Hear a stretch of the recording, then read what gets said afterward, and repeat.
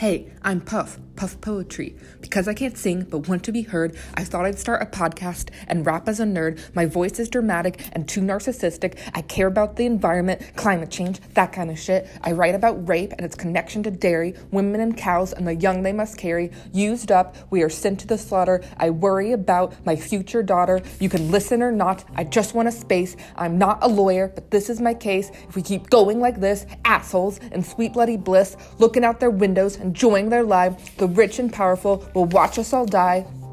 So while it is not much or damn near enough, a poem a day is my way to say we all matter, so let's build this ladder. I already feel fucking 6 feet deep, but life is still up there, and while it's bleak, let's climb out together and make our world better.